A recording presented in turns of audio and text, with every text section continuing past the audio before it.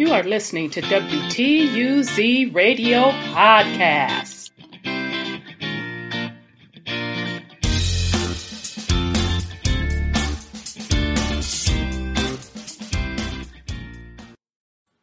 Welcome to WTUZ Radio Podcast. I am your host, Rhonda. Today's podcast, it is a review. Now, it's not going to be your typical normal review, movie review of Eternals. So if you're planning to see that movie, it's going to be a bunch of spoiler alerts. If you think this particular podcast will give you everything that you need out of that movie without going to see it, that is not the case. The purpose of me doing this particular podcast on the Eternals is to just pick out some of the reoccurring themes in mythology and point out the underlying history, true history that I feel they are telling. Okay, so here we go. So I went to see the Eternals earlier this week. I have to say, I like Marvel's movies. This was my least favorite. I thought it was all over the place from a plot perspective. It was him. But I wanted to bring to you all some of the reoccurring themes that I saw in it and the underlying message.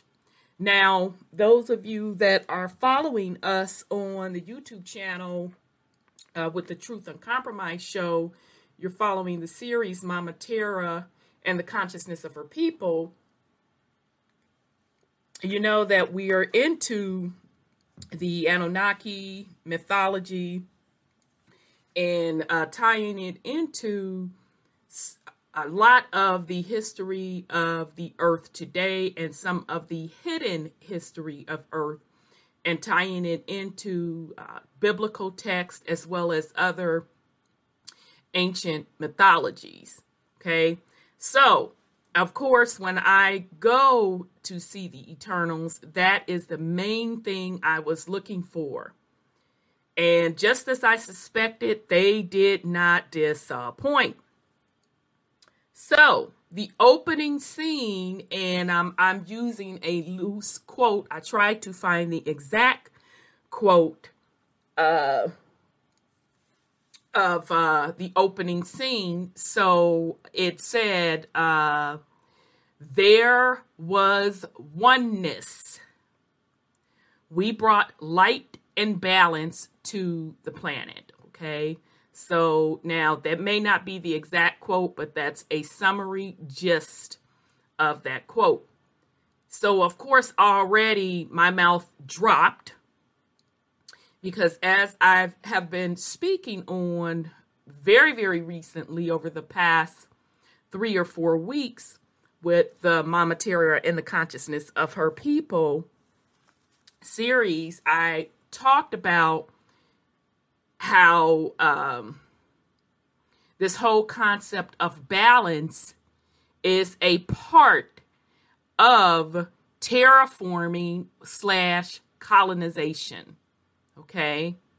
And I made that point because I said that the planet was already naturally whole, or as this opening quote says, in the eternal oneness.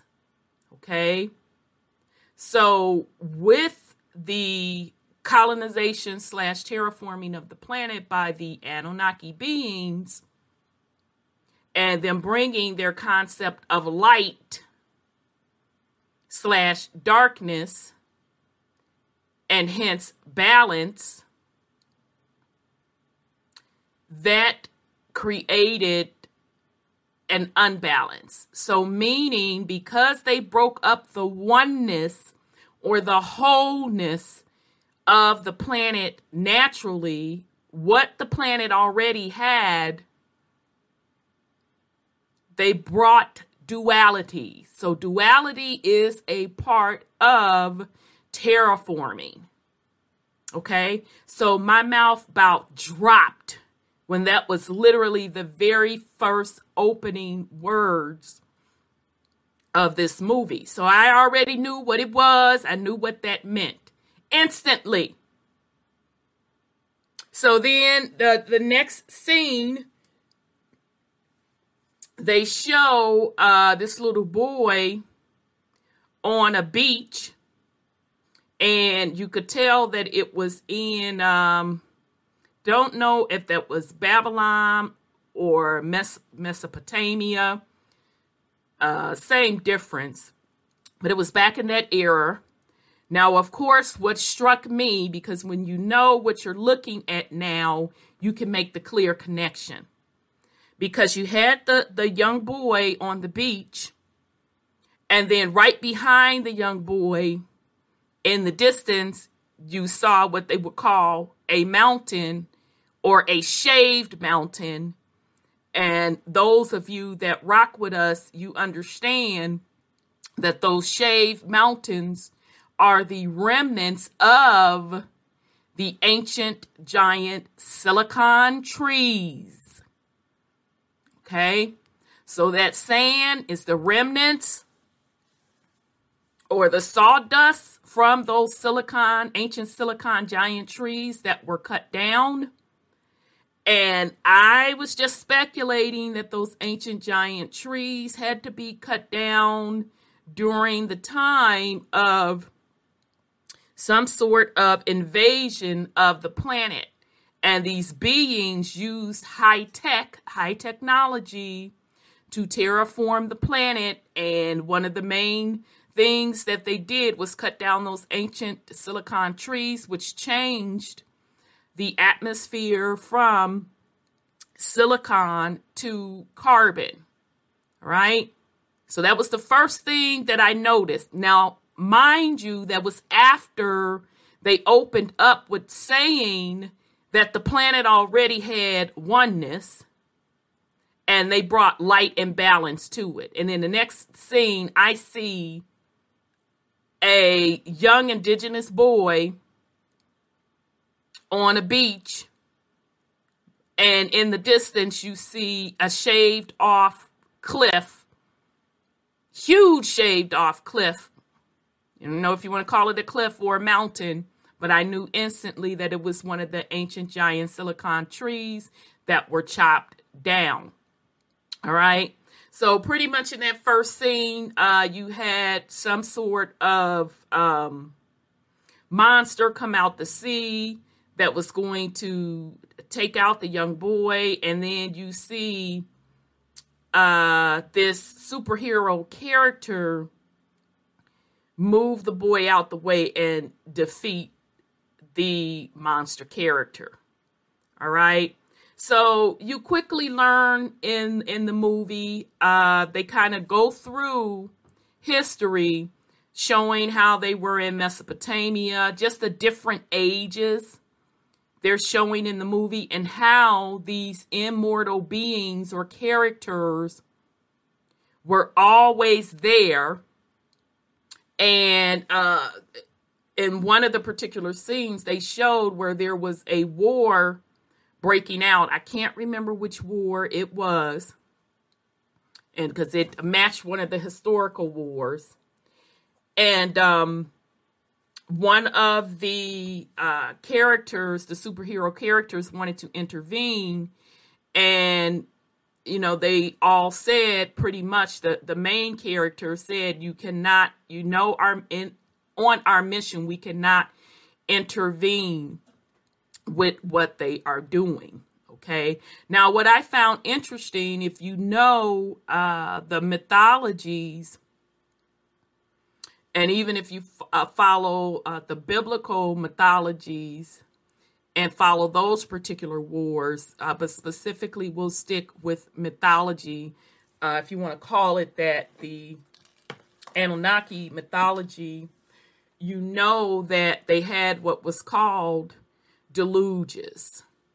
All right. So you could think of a deluge as a end of time type of event.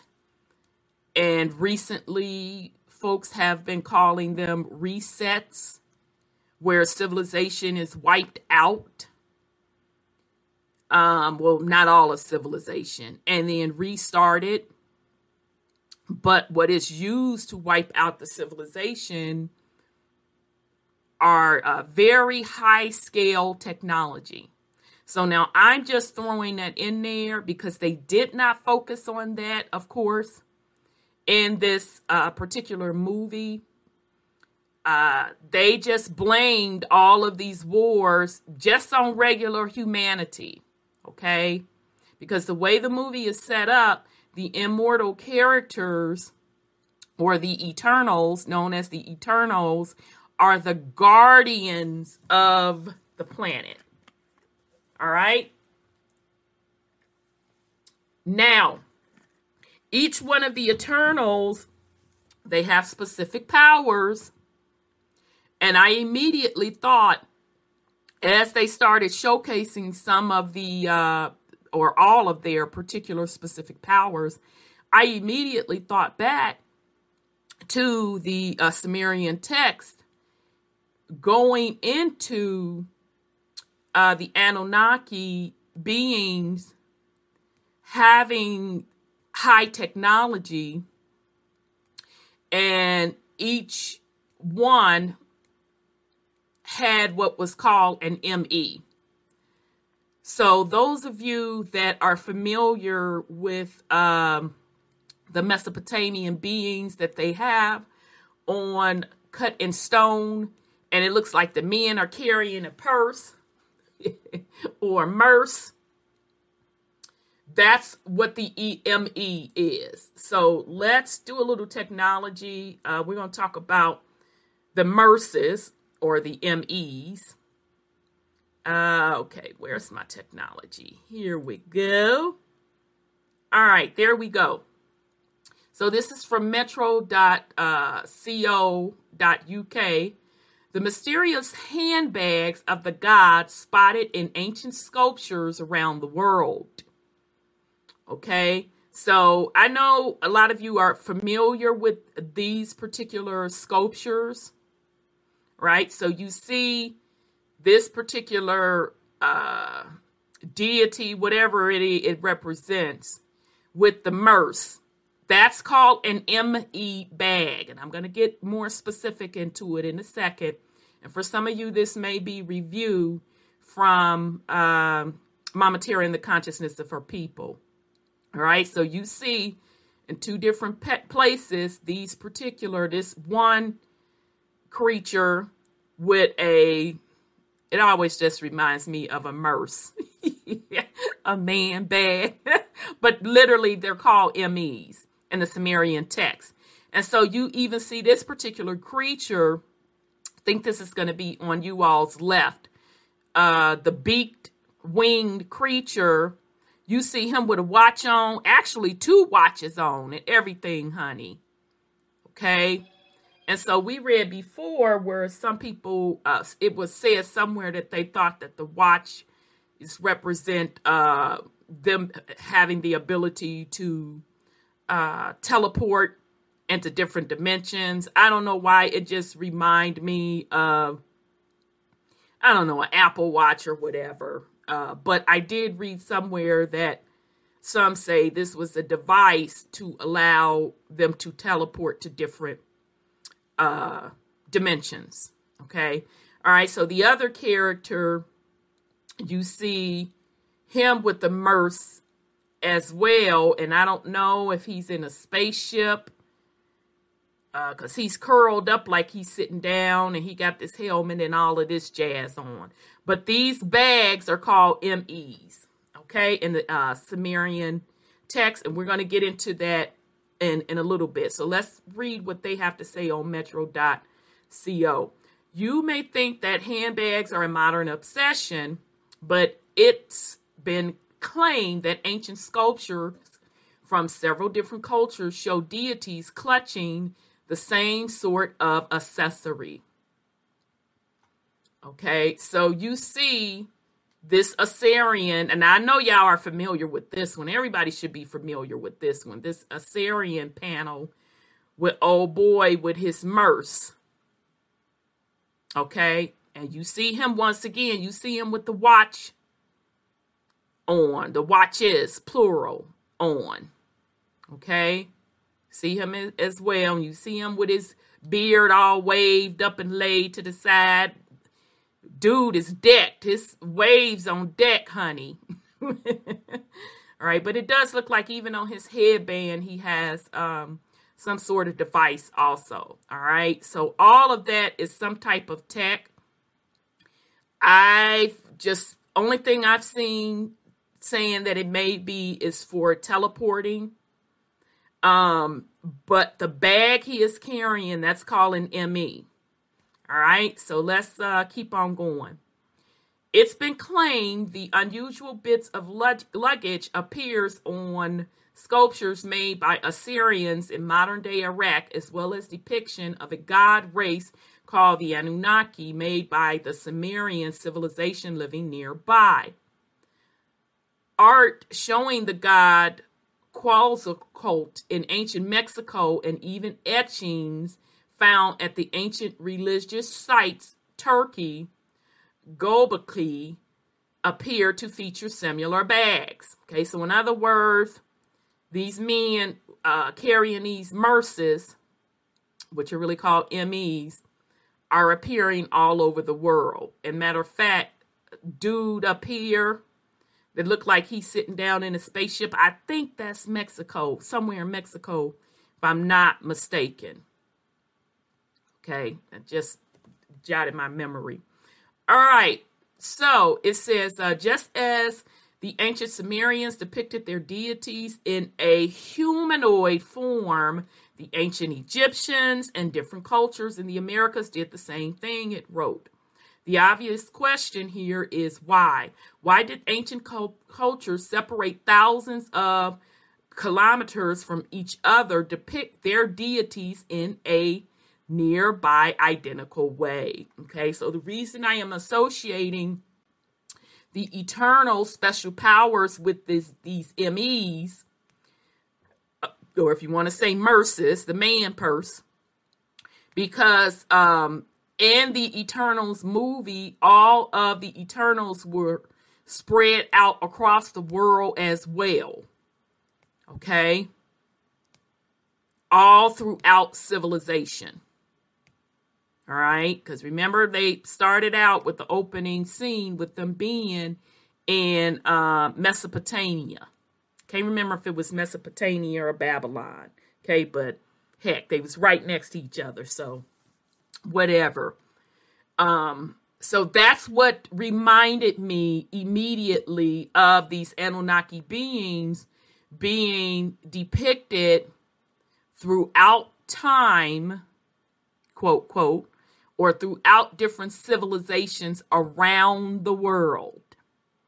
Furthermore, how is it even possible that the ancient Sumerians depicted their gods carrying a mysterious bag and that people halfway across the world did the same thing? Okay, now something else weird came up. Hopefully I'm pronouncing this right. I do not like the style. I think it's Hermes. Okay, if I'm not mistaken, that brand Hermes, which I think that's a Greek, isn't that a Greek mythology deity? So y'all know the Hermes bags. I think one of them bags costs like a lot of money, thousands and thousands of dollars. It's a big bag. Child, I can't remember the name of it. That's semi-cute. I wouldn't get them that. I wouldn't. That's a whole investment walking around. Child, if they don't gone somewhere. But for the ultra rich, you know, that's their business. And supposedly they don't depreciate in value. Okay, but there is a current commercial running with the Hermes bag. And child, the bag ugly to me, y'all. But they show this bag being coveted throughout the different civilization and ages, and everybody wanted this bag. And I immediately thought about the MEs. I said, oh man, are they trying to play on like this Hermes bag is like a ME? Okay, you had men wanting a bag, women wanting the bag, etc., etc. So I'm just throwing that in there. That's a commercial that's currently running. Okay. So the obvious question here is why? Why did ancient cultures separate thousands of kilometers from each other, depicting their deities in nearly the identical way? Furthermore, how is it even possible that the ancient Sumerians depicted their gods carrying a mysterious bag and that people halfway around the world did the same thing? Okay, so here they're just showing the different cultures carrying the bags. Okay, so shoot, I can't remember. I always confuse the Sumerian and the Assyrians. I think that's the Sumerian with the beak dude. I think oh boy in the middle is the Assyrians. And dude on the end is the Mexico people stuff. All right. Okay, yep, I was right. So down here it says a bas relief depicting the priests in the coils of a snake made by the Olmec civilization. Oh, okay. So in the Olmec civilization, okay, I knew that looked Mexico to me. At some point between the 11th and 5th century BC. Okay. Now someone just recently put out a video. Dang, y'all. I be watching so much stuff. I don't save it all the time because you never know. I never know when I'm going to need it or not. So I apologize, whoever put this out. I just can't remember who it was. But someone just did a video on the Olmec. And they were saying that the Olmec were a multi-racial race. That was the first time I ever saw that. And because we know that those huge Olmec heads that they dig up definitely have, if you want to say, black features. Today they're calling them African American, but with the broad nose, thick lips. No mistaking that those Olmec heads are black men. Okay, the phenotype is black men, hands down. But this particular video, dude was showing where they dug up some of the other Olmec heads, and they did have other phenotype, okay, that looked more Caucasian phenotype, right? That was the first time I've ever saw that. So in the video, he was suggesting that the Olmecs were a multi-cultural or multi-ethnic or multi-phenotype race. Now, I don't know that for sure. That is the first time that I've ever saw that. And I just bring that up because I'm looking at dude here with his MERS or his ME. And he doesn't look like, from this side view, he doesn't look like the typical Olmec. But that doesn't mean that that's not accurate. But if I get some more information on that, I'll give an update on it. All right, so earlier this year, it was suggested that the bags were either evidence of time travel or contained some sort of forgotten technology. Now, discussions about the bags has erupted again after a YouTube video from the Kepler Telescope channel once again raised the question about their meaning and origins. Okay, so it says the YouTube channel has this rather wild suggestion. Agricultural is known to have started near the Mount Ararat. This is also where the Ark of Noah was said to have came to rest and where the survivors of the Great Flood started a post-Calicomist, a destructive, I'm getting tongue-tied, civilization that was spread out in every direction from this point in place. So another Armageddon or deluge. In the Sumerian text, they call those deluge or Armageddon. And more recently, we're calling them resets. All right. Could these bags represent seeds that were preserved on board the ark in some sort of vault? Maybe they were distributed across the world as we repopulated the globe after the Great Flood. What do you think? Okay, so I just wanted to, number one, pull this to show you the throughout different civilizations, the ME bags being held, but we do know what they mean. Sorry, I had to take a swig of water.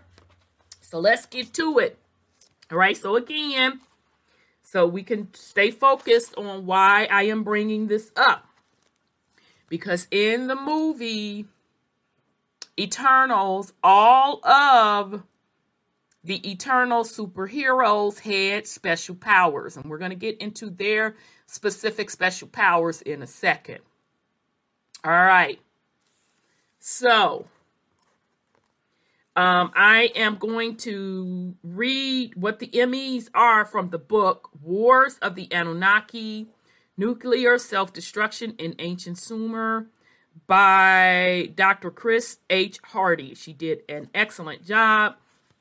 She took the different ancient text, but specifically the Sumerian text, and she's really given a in-depth view of who these beings, the Anunnaki, were. All right, so let me get myself a little bit of light here. Okay, so I'm on page 54. The power and knowledge of the Anunnaki gods must have been overwhelming for the earthlings we were at the time. Add to that our awareness that we owe them everything for our exalted status as an evolved intelligent species. Okay? And in the Eternals, that is a reoccurring theme as the Eternal superheroes sit back and they're, quote, quote, watching the earthlings evolve. That was a reoccurring thing. Evolved intelligent species to all facets of our civilization and science. No wonder then that we tended to be compliant and altogether thankful for their role in our evolution, unless they went to extreme schemes of destruction and annihilation. Okay. We must remark, though, that what we deemed their omniscience was mostly based on technology, and even so was very far from being what the term implies, that is all-knowing. Okay, for one thing, the communication with Nibiru. So Nibiru is equivalent to their spaceship in the Eternals. They call it Domo. And I kind of chuckled at that because there's literally, y'all, a software program called Domo. I fell all the way out. I'm like, tech is always stealing something, all right? But anyhow, Nibiru is strictly technological. Okay, so let me just go back over that. For one thing, the communications with Nibiru is strictly technological. Okay, same thing with the Domo and the Eternals, right?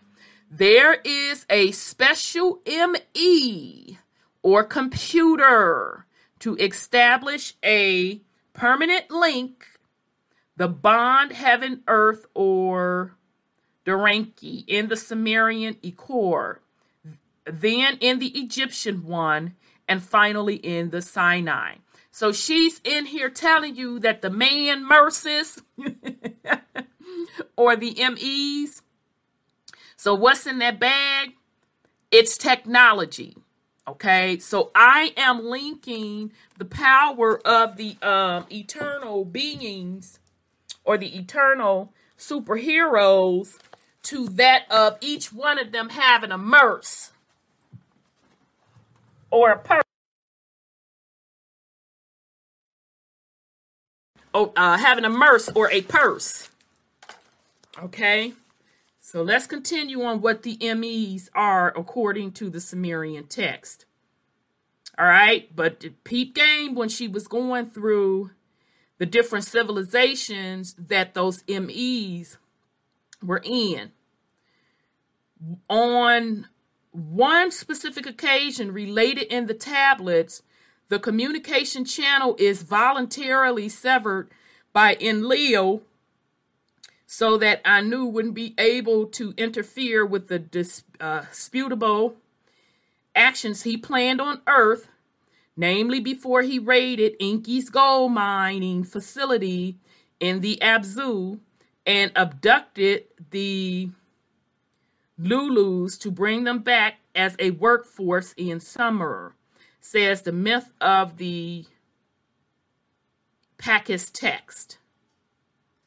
Okay, so just again here, I think that's pretty self-explanatory, but I just want to put the link between Nibiru, which is really a ship with technology, all right, and it was used as a communication hub, and in the Eternals, it's called Domo, all right? Okay, it says, but the best proof is a negative one. The Anunnaki definitely show they lacked telepathy, clairvoyance, and psychic knowledge at a distance. The only reception psychic we encounter in the tablets is precognitive through dreams. All right, so I'm trying to get to the point because I don't want to go through all of that. So the point she's trying to make is that they really weren't these mysterious,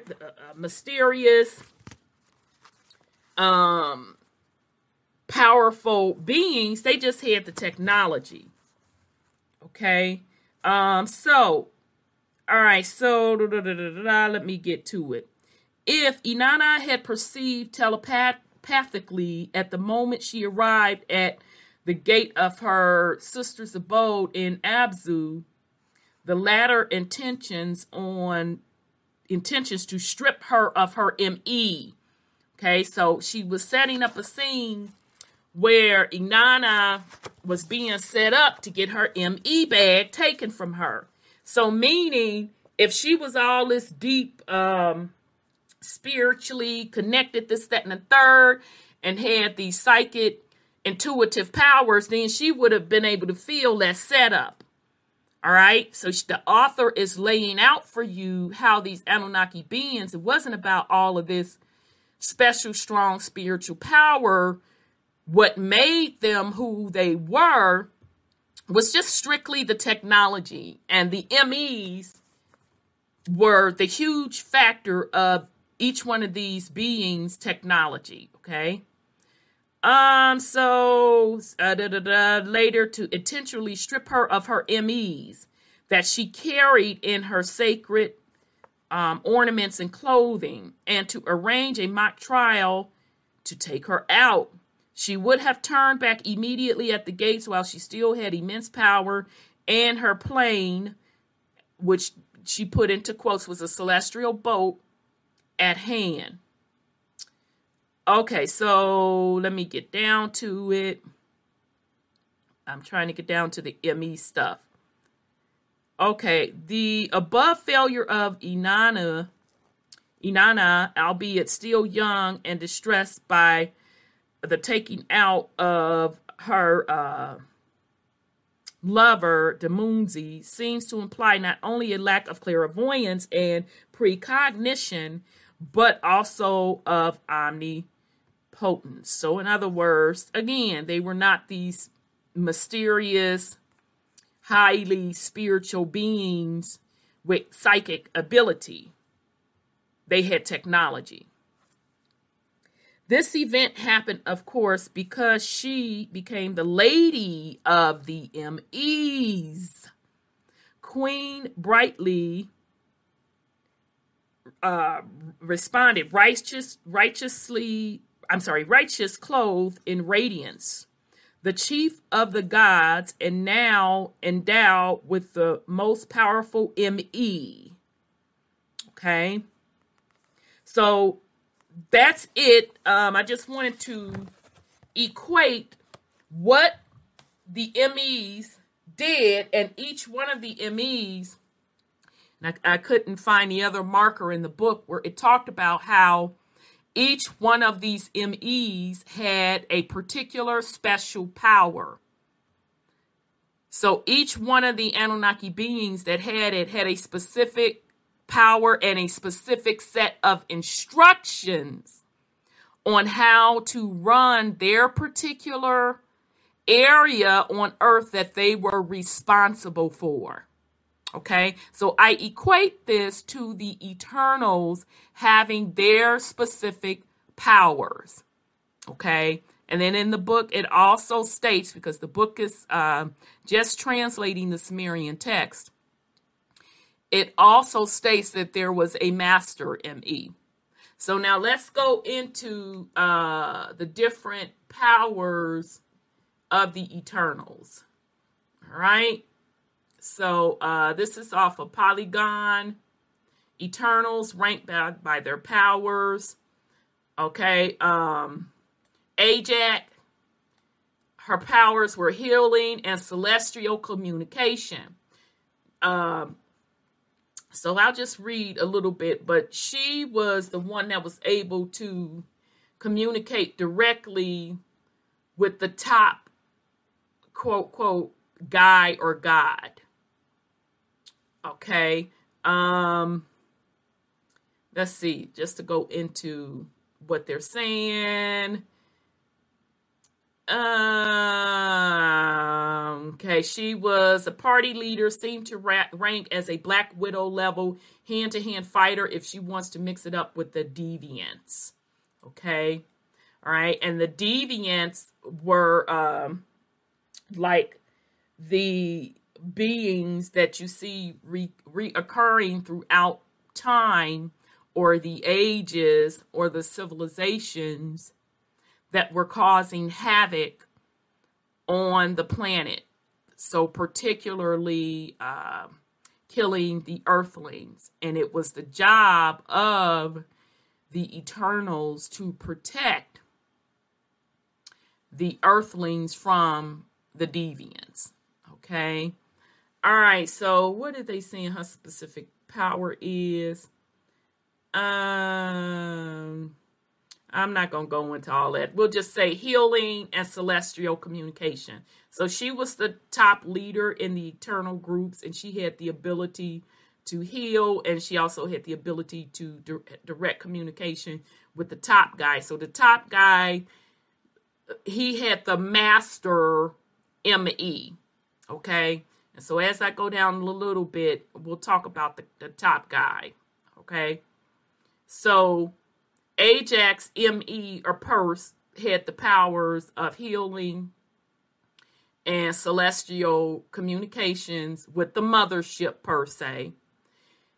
And if we were translating this into the Sumerian text, she would also have a set of instructions in her ME on how her particular area that she was assigned to protect should be ran. All right. So this is Kingo, literally finger guns. And so as you can see, this is the deviant being or creature or monster. All right. So he just, his fingers, he could just use his fingers like guns. Okay. So that's pretty much his ME per se. Let's see if they do anything else. Yeah. I don't care about that all feel good stuff. All right. Gilgamesh. Superpower punching.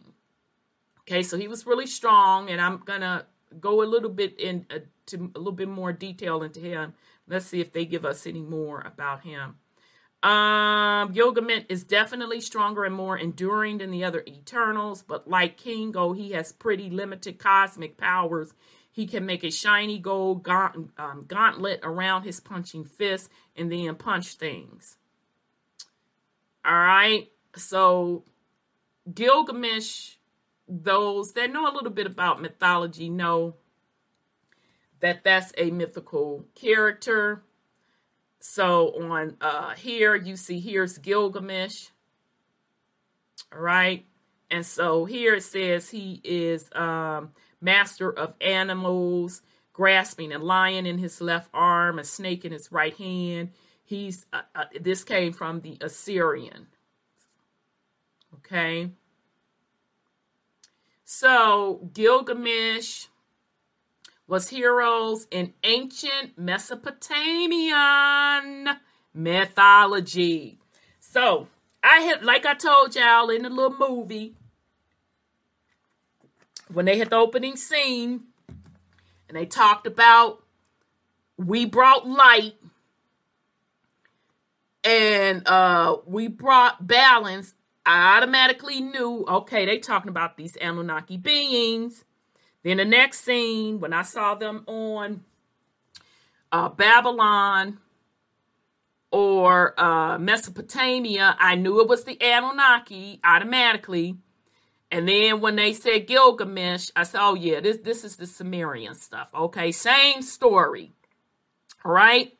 So Gilgamesh was a hero in ancient Mesopotamian mythology and the protagonist of the epic Gilgamesh, an epic poem written in Akkadian during the late second millennium BC.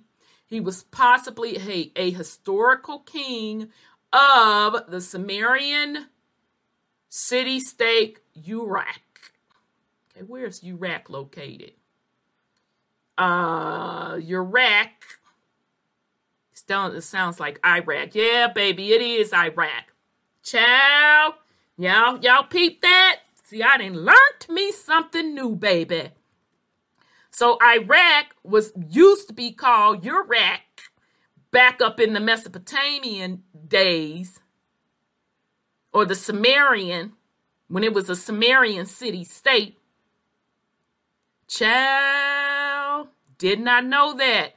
But anyway, so Gilgamesh was possibly a king of the Sumerian state of Uruk, which is modern day Iraq, which was post-human, which was destroyed pretty much.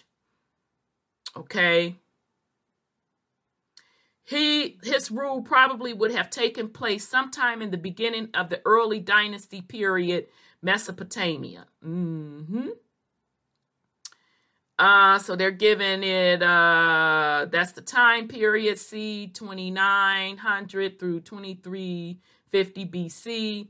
Though he became a major figure in Sumerian legend during the third dynasty of Ur. Okay, so I'm not going to go through all the dude's little story. I just wanted to bring this up to just show you the correlations between the Eternals and the Mesopotamian / Sumerian civilizations. Okay?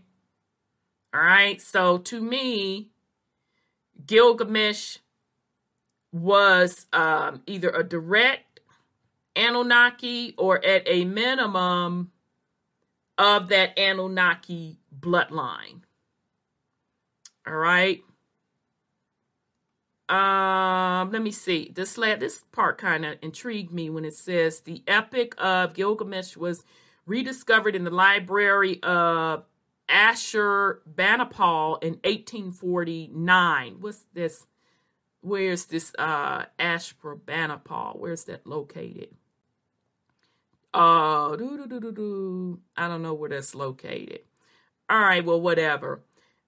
After being translated in the early 1870s, it caused widespread controversy due to similarities between portions of it and the Hebrew Bible. Child, I done told y'all, you can line that Bible up with the Sumerian text and get you the Book of Enoch and get you the Lost Book of Enki, and I guarantee you they all complement each other. And you should be able to understand exactly what they are talking about in the Bible. So I know it did kick up a stir, but make no mistake about it, those things predate the Bible.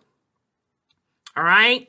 Okay, so that's on Gilgamesh, y'all. So I just want to put y'all up on game on Gilgamesh. Oh, and if you look here, you could see even behind it with this particular scene. Child, I'm going to have to go rewatch it again.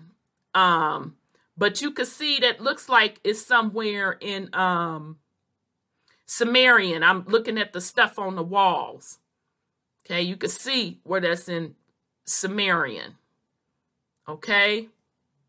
All right. So Droog, to me, he was the baddest one of them all. Because he had mind control power, baby. He wasn't no joke. And he had an attitude throughout the whole movie.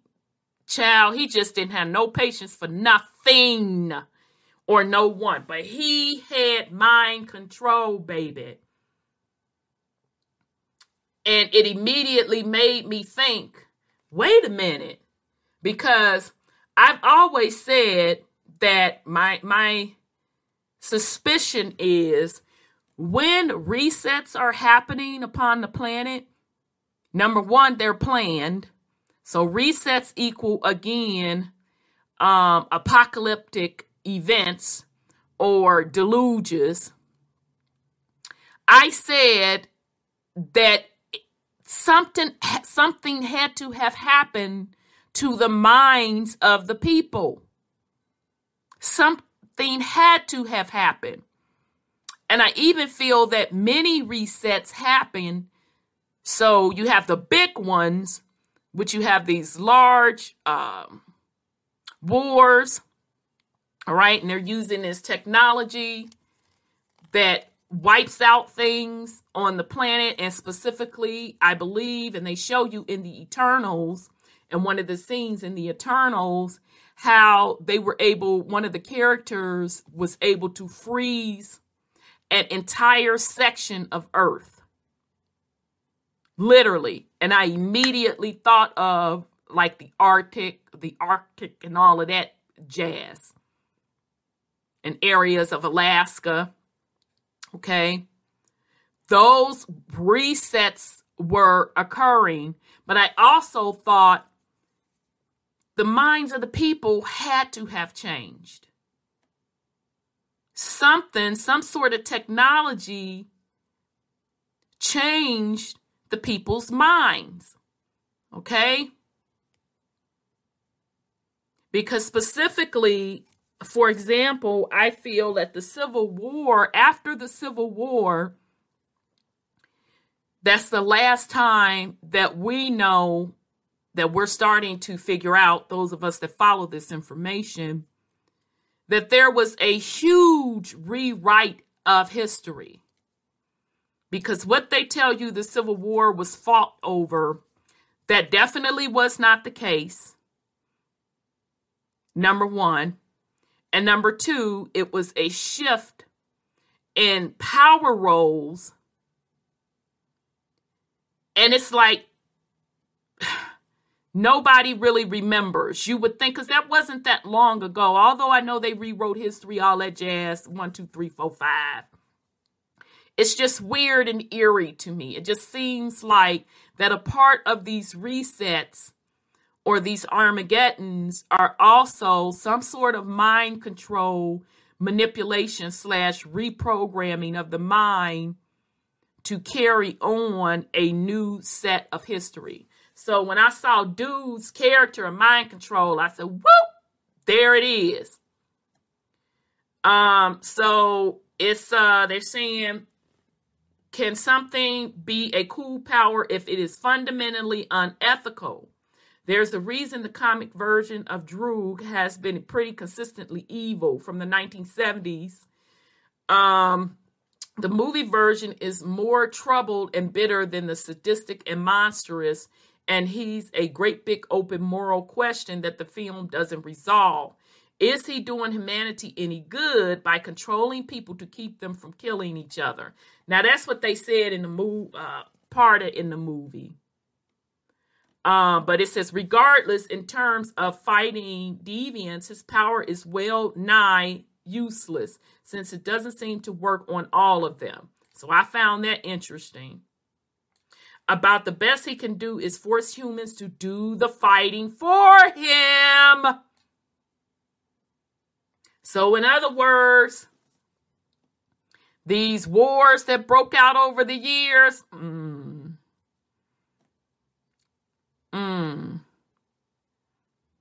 that's some heck of a mind control to me. You're doing fighting on behalf of others. Support the frontline fighters on his team by getting civilians out of the way faster, or make people forget about the Eternals after they move on. So that part right there, the ability that he can make folks forget and kind of reprogram their thoughts, kind of put me in the mind of what happens during these apocalypse / Armageddon / deluges / resets. So in other words, that's his ME, or his purse, or MERS. His powers has a lot more applications outside combat than his peers' ability, but those applications are pretty squeaky. Okay, well, y'all need to get up on game, because his power is the most powerful of it all. When you can control the mind, that's the most powerful. But peep game, it didn't work on everybody. Some beings was like, no, you can go somewhere with that. All right, so let's get on Thena. Powers, makes weapons, fights real good. So I thought about Thena's character because in the book of Enoch, it talks about how women were the only ones initially when they were mining for the gold and minerals and the bronze and all of that, the precious metals, that the women were the only ones that the Anunnaki would allow to excavate those things, because since planet Earth is a feminine deity, to have men do it would be like in violation of her, although it's in violation in general to be excavating her, period. But that's what reminded me of Thena when they were talking about that she makes weapons, because I thought about the weapons and the metals that she's using to make them. So what else I want to say about Thena? Oh, and in the movie Thena's mind, one of the deviants, because the deviants, what was happening with them, they kept evolving, getting stronger with their particular powers also. Okay, and I'll tell you in a minute why they got like that. And again, all of this is spoiler alert. If you have not seen the movie and you want to see it, just warning you. Okay. But one of the deviants had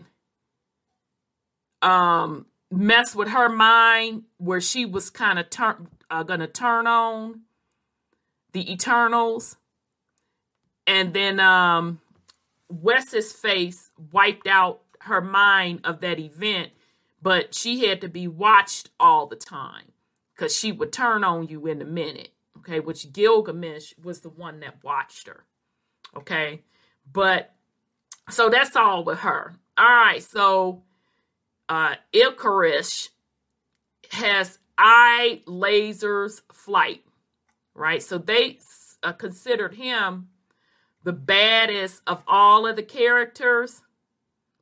So, of course, when I think of his laser eyes, I think of that direct energy weapon technology.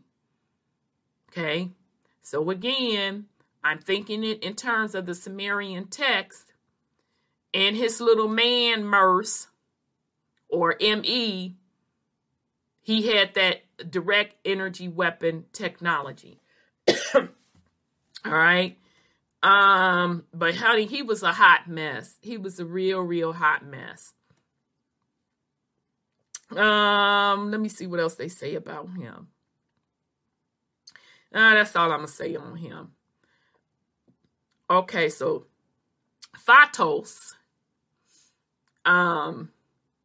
his power was literally technology, y'all. So,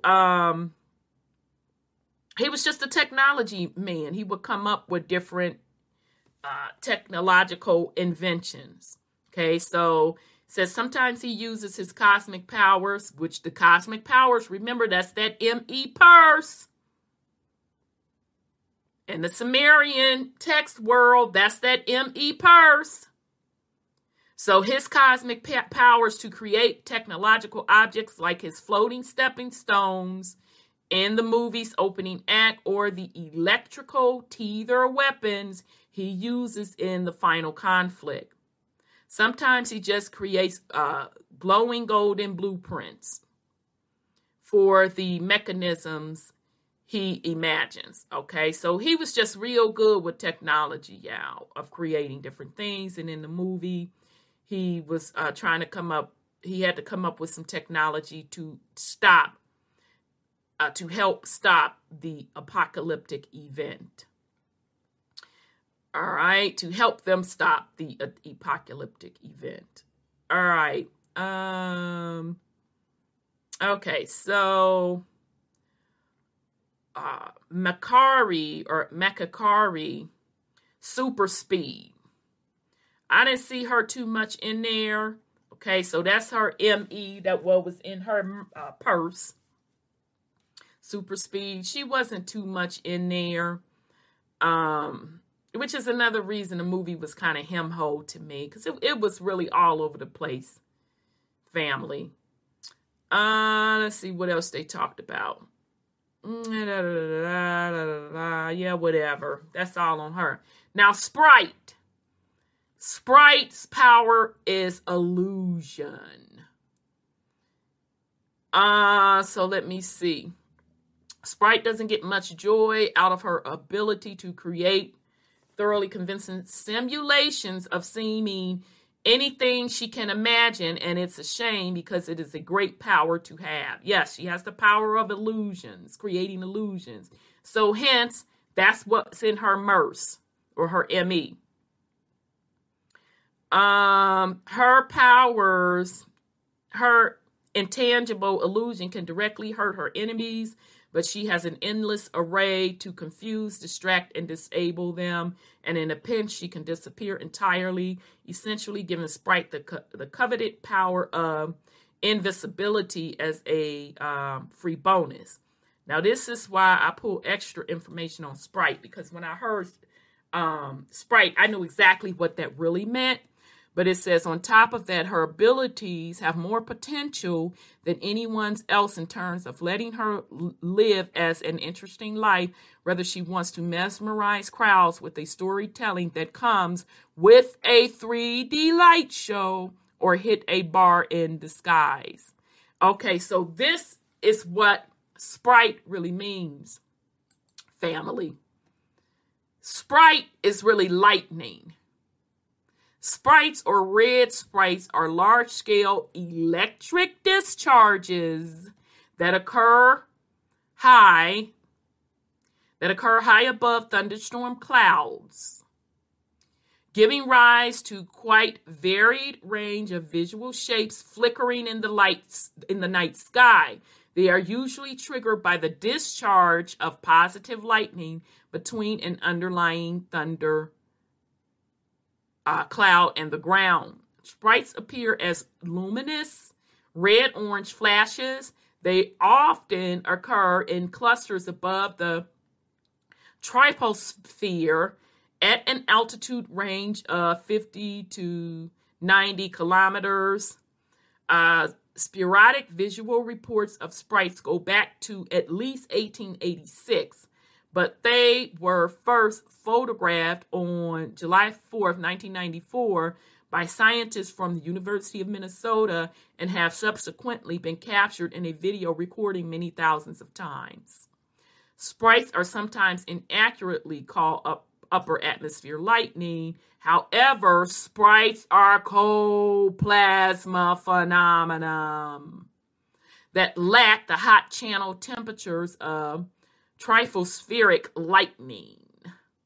So they are more akin to fluorescent tube discharges than to lightning discharges. Sprites are associated with various other upper atmospheric optical phenomenon, including blue jets or elves. So let's look at a sprite. Okay. So there you go. That's a sprite in the atmosphere. Okay. Let's see if they have any more. Oh, this is a good one down here, y'all. That's a real good one. That's a real good one. Okay, so they're even giving you the different, the atmospheric levels that the sprite occurs. Okay, so immediately when I heard of the eternal character sprite, I instantly knew what her ME power was about. Okay. So that's her true power. But I found it interesting that they also gave her the power of illusion. All right. Now, just real quick, just to remind you, bear with me here. I want to find the atmospheric. Hopefully I have it there. If I can't find it, I'll keep it moving. Hopefully I have. Maybe I don't have it. If not, I'll keep it moving. Oh, here's the ionosphere. Nope, that's not it. Okay, yep, this is what I wanted to show. Let's see, how can I show this for you? Okay. I may not be able to show this. I may. Let's see. Nope, I can't show it at the same time. Okay, I was just going to show you a quick pic of the atmosphere on the different levels that we got from Vibe of Cosmos. I took a picture of it, but the way I have to show it, I'm not set up for it. They didn't do a bad job with this, so let me come back with the display. So they didn't do a bad job, okay? So these different levels, the stratosphere, the mesosphere, and the thermosphere are giving you the different levels of the atmosphere. Okay, so you can see the sprite happen. So I guess the sprite is the squiggly stuff, and then the elf is this circular thing. Now some say that is that electromagnetic plasma energy hitting the dome that creates the sprites. Okay. All right. So that's all with sprite. I did want to go into that so y'all can understand what that really meant. Okay. All right. So Circe, matter transformation. Now, child, let me go on and sip.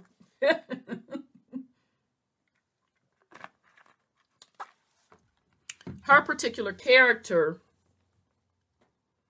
and I think I seen her in that other Asian movie too, where she was the rich Asian. It was about the rich Asian man, and he was marrying a not so rich Asian lady, but his whole family were like billionaires, old money, and she was one of the relatives. I think she was in that movie. But anyhow, Cersei, power matter transformation.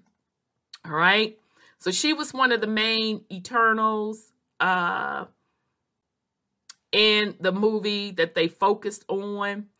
So her ME matter transformation, I think that's a pretty powerful power per se, but I immediately thought of her once I saw her using her powers throughout the movie. I said, you know what? This lady can create mud floods. Okay? She can literally create mud floods. And then in the movie, she was the one that changed an entire area to stop the apocalypse, which was really to destroy Tiamat / Earth. But in here, they were putting Tiamat as some sort of celestial, but it's still planet Earth. Okay, and we're going to get into that in a little bit. She was able to ice over that entire area. Okay, which immediately made me think of the ability, some technology, the ability to create mud floods, which is really to liquefy the ground, okay, and cover huge areas and turn it into pretty much mud, okay, which we feel that, shout out to the mud flood community, that was a weapon, that was a way to reset populations as well. And we can see in different buildings that stand today around the planet of these ancient buildings being half submerged in mud. Okay, just like we can see today the Arctic being iced over. That civilization was iced over, and I believe some sort of ancient war broke off and some sort of technology was used that either iced it over or the area was so damaged from the war used with that technology that the planet herself iced over the area to repair. Okay, now some say that the Arctic is iced over to hold something in that's trapped and all of that jazz. You know, I don't know that. You know, all of it is speculation. Okay, so that's her power, matter transformation. So the ability to change anything non-living into else seems ridiculously overpowered for a team where one person whole deal is hitting things really hard. What is they talking about? Yeah, I agree with them. I don't think that they let her use her powers as dope as they really were. The only powerful really thing you saw her do was, like I said, when she froze over something on the end. And I guess that was really dope to me because, you know, I understand the backstories of folks talking about the mud flood community and the resets, and also the Arctic being an ancient civilization that was iced over. Okay, so I understood what her powers really, really are. But I agree with them. The only time you really saw her use them was definitely when at the end she froze over that area. Okay. All right. So let me look at my notes real quick. So I had other stuff. So that's their power. So that's the Eternals' powers. So again, their responsibility, they're supposed to be the guardians of the planet. All right. Guarding the humans or the earthlings from the deviants. Okay. So now we finna get into the main plot of the Eternals. Okay? Ciao. Arishem, so that's the main dude. Okay, so if you're into the Anunnaki mythology, you can look at him as Enlil, or you can look at him as Anu. Either way, you know, if you into the Bible, you can pick. I don't know if you want to pick the Lord or the Lord. So whatever main deity you want to pick, that's who Arishem is. So the main plot of the movie Eternals, Arishem, who reveals that the mission of the Eternals was not to fight the deviants, but to prepare Earth for the emergence. Arishem explains that for millions of years, the Celestials have been planting their seeds on populated planets for new Celestials to be born, with the deviants sent by them to destroy the apex predators of each planet to ensure the development of intelligent life. Child, let me stop and sip my water. Because this is the same recurring theme. Now this, we don't so much get in the Sumerian text as far as them wanting to, how do I want to say it? I'm trying to get to where they were saying. Planting their seeds on a populated planet for new celestials. You don't get them directly saying that in the Sumerian text, but what you do get in the Sumerian text are them talking about genetic engineering these different species, and then over time the different species get destroyed, i.e. the apocalypse / resets / deluges. And you always hear them talk about in the Sumerian text is the development of the earthlings of intelligent life. Okay, and specifically with Enki, he made the decision to give some of the earthlings, which was his direct creation, so meaning they were genetically engineered, so they had part Anunnaki in them. He gave certain of them the ability to have occult, high scientific knowledge, and gave it in their hands to develop a priesthood. And their responsibility was to pretty much manage the rest of the earthlings, manage Earth, and just gradually watch and guide intelligent life. Okay, so that's what's the reoccurring theme throughout the Sumerian text. Now, this part about the planting seeds, I equate that in the Sumerian text to, number one, the different breeding that the fallen angels, okay, this is about y'all Bible too, the fallen angels mating with the earthly women or the earthling women. So to me, that meant the planting of the seeds. That's what they tell you that up in the Bible. And they also tell you that that was going on in the Sumerian text. It was twofold. The mating with earthlings, and then also genetic engineering. Okay? And then those of you who have watched the dome, now y'all done know. Y'all know, now up in that dome, wasn't it all about that egg?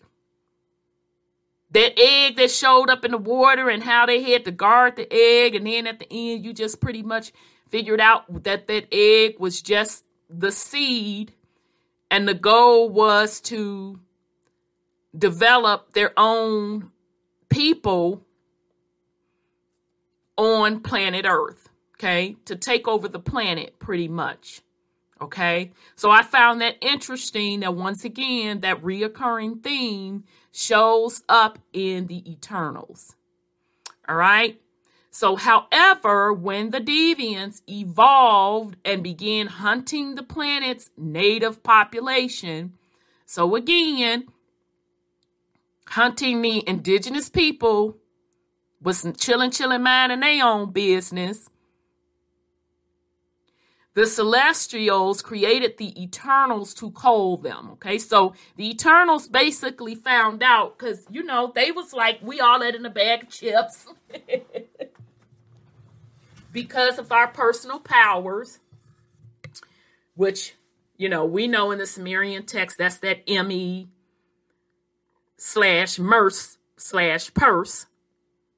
Come to find out, they were created. Child, that took them all the way back. They like, what? Where Asherum finally told them, yeah, y'all was created. I created each and every one of you. I gave y'all, I programmed your powers. And I immediately thought of them MEs. Them set of ME bags that was given out with those special instructions and powers to each Anunnaki being / eternal. So the deviants was all pissed off too because they were created also. So the deviants kind of put the Eternals up on game of what was really going on. They was like, yeah, you know, we was basically created because what Asherum had ran a game on the Eternals was like, yeah, you know, the deviants, we created the deviants to destroy these other, what did they say, apex predators that the Anunnaki created. And so the apex predators who were first that the Anunnaki created, they got out of control. So they created the deviants to get them back into control. But ultimately, the deviants got up on game and discovered none of this matters. You just want us down here to keep Earth safe until you deem whatever amount of power you need, which you are drawing that power from the indigenous / native population. You're drawing that power from their energy and from Tiamat's energy. So you can just go and colonize other planets. So the deviants got up on game like, oh, so you just creating us to just turn around and destroy us. But Asherum was telling the deviants and the Eternals that they were guardians of the planet and that their creations, the deviants and the apex predators, that they originally created them to keep things in balance. So do you understand what I was saying, going back to the original point? When the planet was already chilling, the planet was oneness. The planet was oneness. And then here they brought their colonizing behinds and they split the oneness. And so they have to keep creating things to keep it in balance. Okay? But the ultimate goal of Asherum is basically to harvest all of the energy from the planet, including the people, to just turn around and go and colonize another planet. All right? But in order to go to the other planet, they have to harness all of the energy from the one planet and hence destroy the planet. So when the Eternals, matter of fact, the Eternals themselves, they don't even know how many planets, honey, they done participated in helping destroy. They don't even know because their minds are being reset or reprogrammed. So once they got put up on game, they like, oh, heck no. So in which the deviants had to put them up on game. Okay. Which I still never understood why the deviants, which this is bad movie plot, why the deviants and the Eternals just didn't team up together, but they had to keep that fight going, which I never understood that. Okay. And then you had the one character, let me bring old boy back up. Now, all this is spoiler alert, y'all. All this is spoiler alert at this point with the Eternals. So, old boy was the one that Icarus, they found out, wind up killing the main lady, which the one that had the direct communication, Ajak.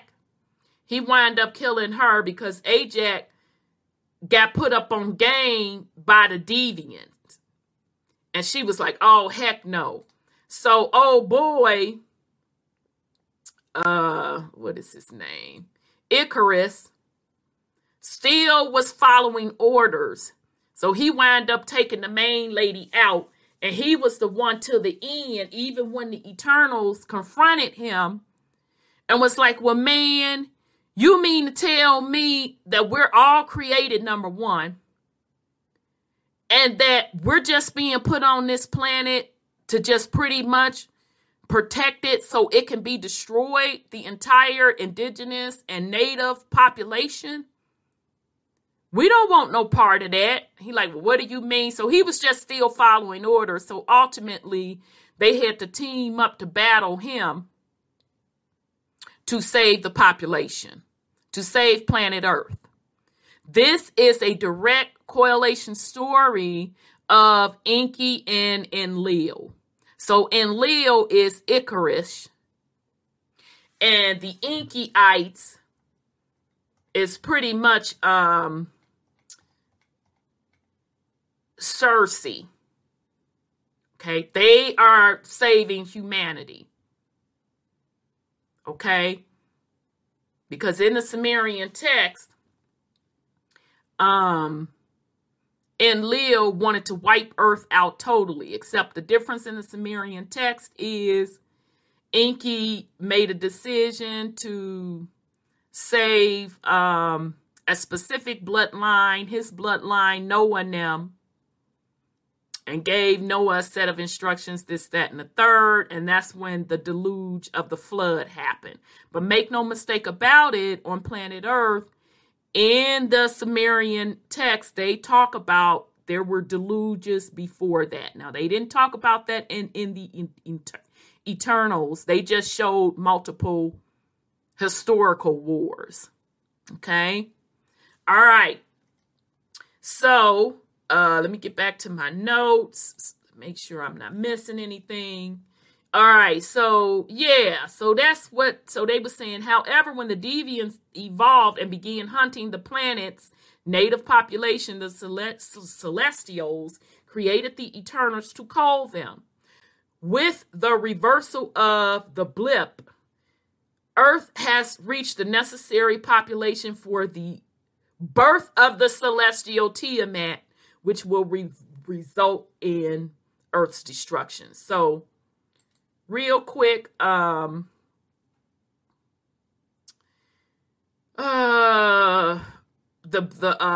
blip, I think I said burp, but I meant blip. Let me put the screen back on. So hold on a second, fam. All right, so the blip, also known as the decimation, as the snap, is a major fictional event depicted in Marvel's Cinema University franchise in which half of all living things in the universe chosen at random were exterminated by Thanos. So that's the snap. That's Thanos' snap in the Avengers. Okay? So that snap is also in the Sumerian text called the deluge. In y'all Bible, that's called the apocalypse or the flood. Okay, remember the first apocalypse that they talk about in the Bible is the flood. But make no mistake about it, before that flood, there was deluges before that and after that. Okay. All right. So that's the blip is the snap. Okay. The Thanos snap. All right. Let me go back to my notes. So Earth has reached the necessary population for the birth of the celestial Tiamat. So let's look at Tiamat, fam. Now, we know Tiamat as meaning planet Earth. So let me pull this up. We're going to go into this. Okay. All right. There we go. There we go. Tiamat, in the religion of ancient Babylon, Tiamat Akkadian. I know y'all can't see us on the podcast stream, but those that can see it on YouTube, that's cuneiform writing. See those symbols? That's cuneiform. Okay. In the religion of ancient Babylon, Tiamat Akkadian is a primordial goddess of the sea, mating with Abzu, the god of the groundwater, to produce younger gods. She is the symbol of chaos, primordial creation. She is referred to as a woman and described as the glistening one. But we know Tiamat as another name for planet Earth, which she was a lot larger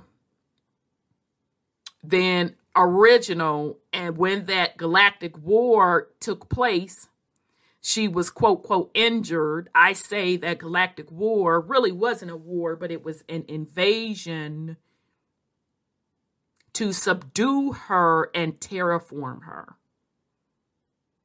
Okay. So I found this pretty much interesting that they're saying, referring to Tiamat as the goddess of the sea, and she was mating with somebody. So do you all understand when they're talking about they need to plant their seeds? You get it? It is suggested that there are two parts to the Tiamat myths. The first, in which Tiamat is a creator goddess through a sacred marriage between different waters, peacefully creating the cosmos through successive generations. In the second, chaos camp, Tiamat is considered the monstrous embodiment of primordial chaos. Some sources identify her with the image of a sea serpent or dragon. In Elish, the Babylonian epic of creation, she gives birth to the first generation of deities. Her husband, Apsu, correctly assuming they are planning to take him out and usurp his throne, later makes war upon them and is taken out. Enraged, she also wars upon her husband's death, taking on the forms of a massive sea dragon. She is then slain by Enki's son, the storm god Marduk, but not before she had brought forth the monsters of the Mesopotamian pantheon, including the first dragons whose bodies she filled with poison instead of blood. Marduk then forms the heaven and earth from her divided body. So let's break this down. Because what had really happened was Tiamat was minding her business. She got invaded by Enki now.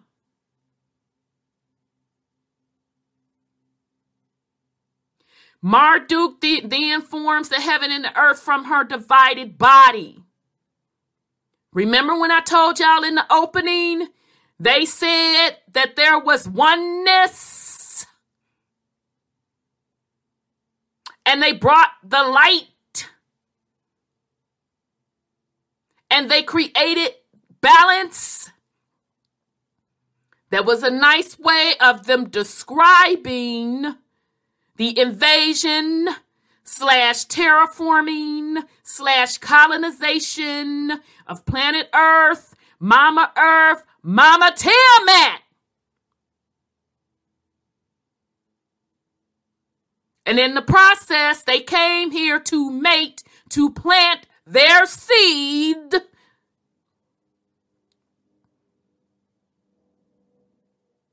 with the earthling women or the indigenous women. And hence they're saying here with Mother Earth, because they were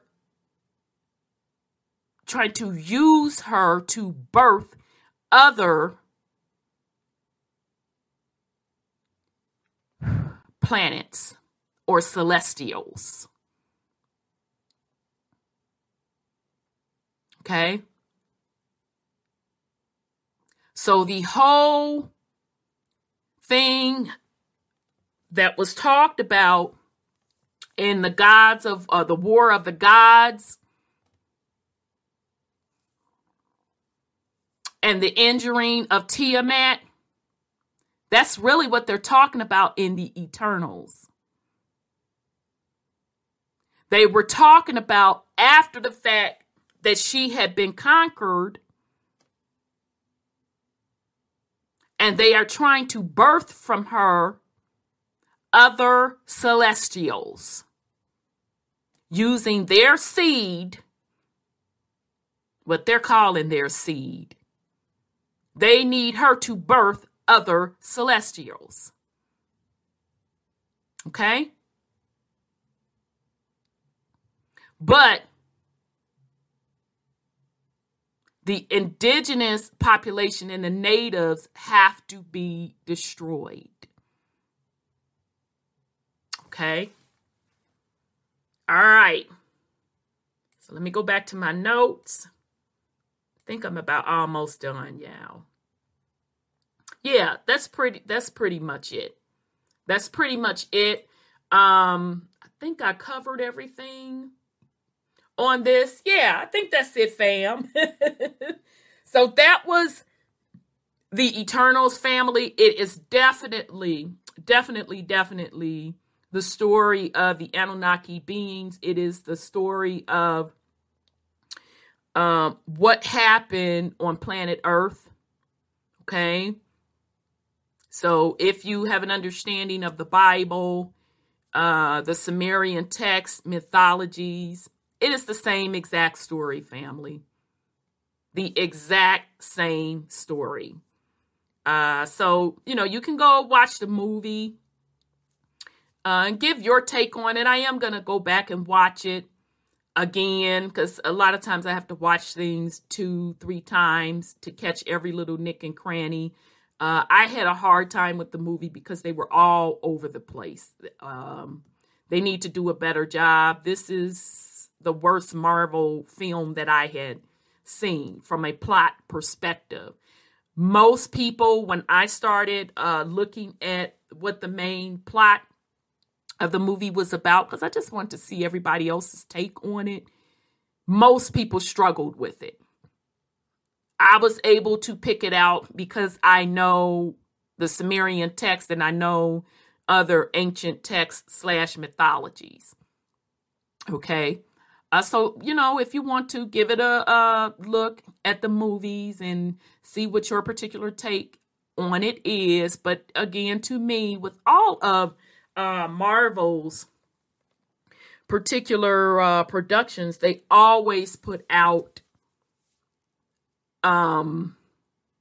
the past, what things that happened in the past, as far as resetting, et cetera, and things that quote are supposed to happen in the future based on mythology. So the same old thing. The biggest thing that I got out of it is that these particular invaders that have put themselves up on a pedestal as these supreme beings that should be worshipped, need the energy of other planets / living entities. And in this case, in our particular realm, Tiamat, feminine energy, in order for them to create. They are not natural creators. As a matter of fact, they had to split her creation, her natural wholeness / oneness creation, in order to do anything with it. In order to do anything with her natural organic energy. Okay? So that's where the whole concept of needing to be in balance, which is why in this particular realm, there's always this concept of needing to be in balance, because the original organicness of Mother Earth / Tiamat, she was already whole. She didn't need to be balanced. She was already whole. Okay? So they had to split her from oneness, from wholeness,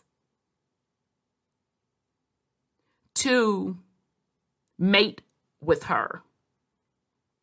Okay? So now I've already alluded to what that really means. I know a lot of people struggle with that. It is what it is, but they keep consistently showing you what really went on and what is going on. And this whole concept of returning to the divine feminine, that's what it is about. That the planet Earth, Mother Earth, Mama Tiamat, is going back to wholeness. Not balance, wholeness. Okay? So with that said, that's my take on the Eternals. So you go ahead and give it a look and, tell me what you think about it. This is Rhonda with WTUZ Radio Podcast.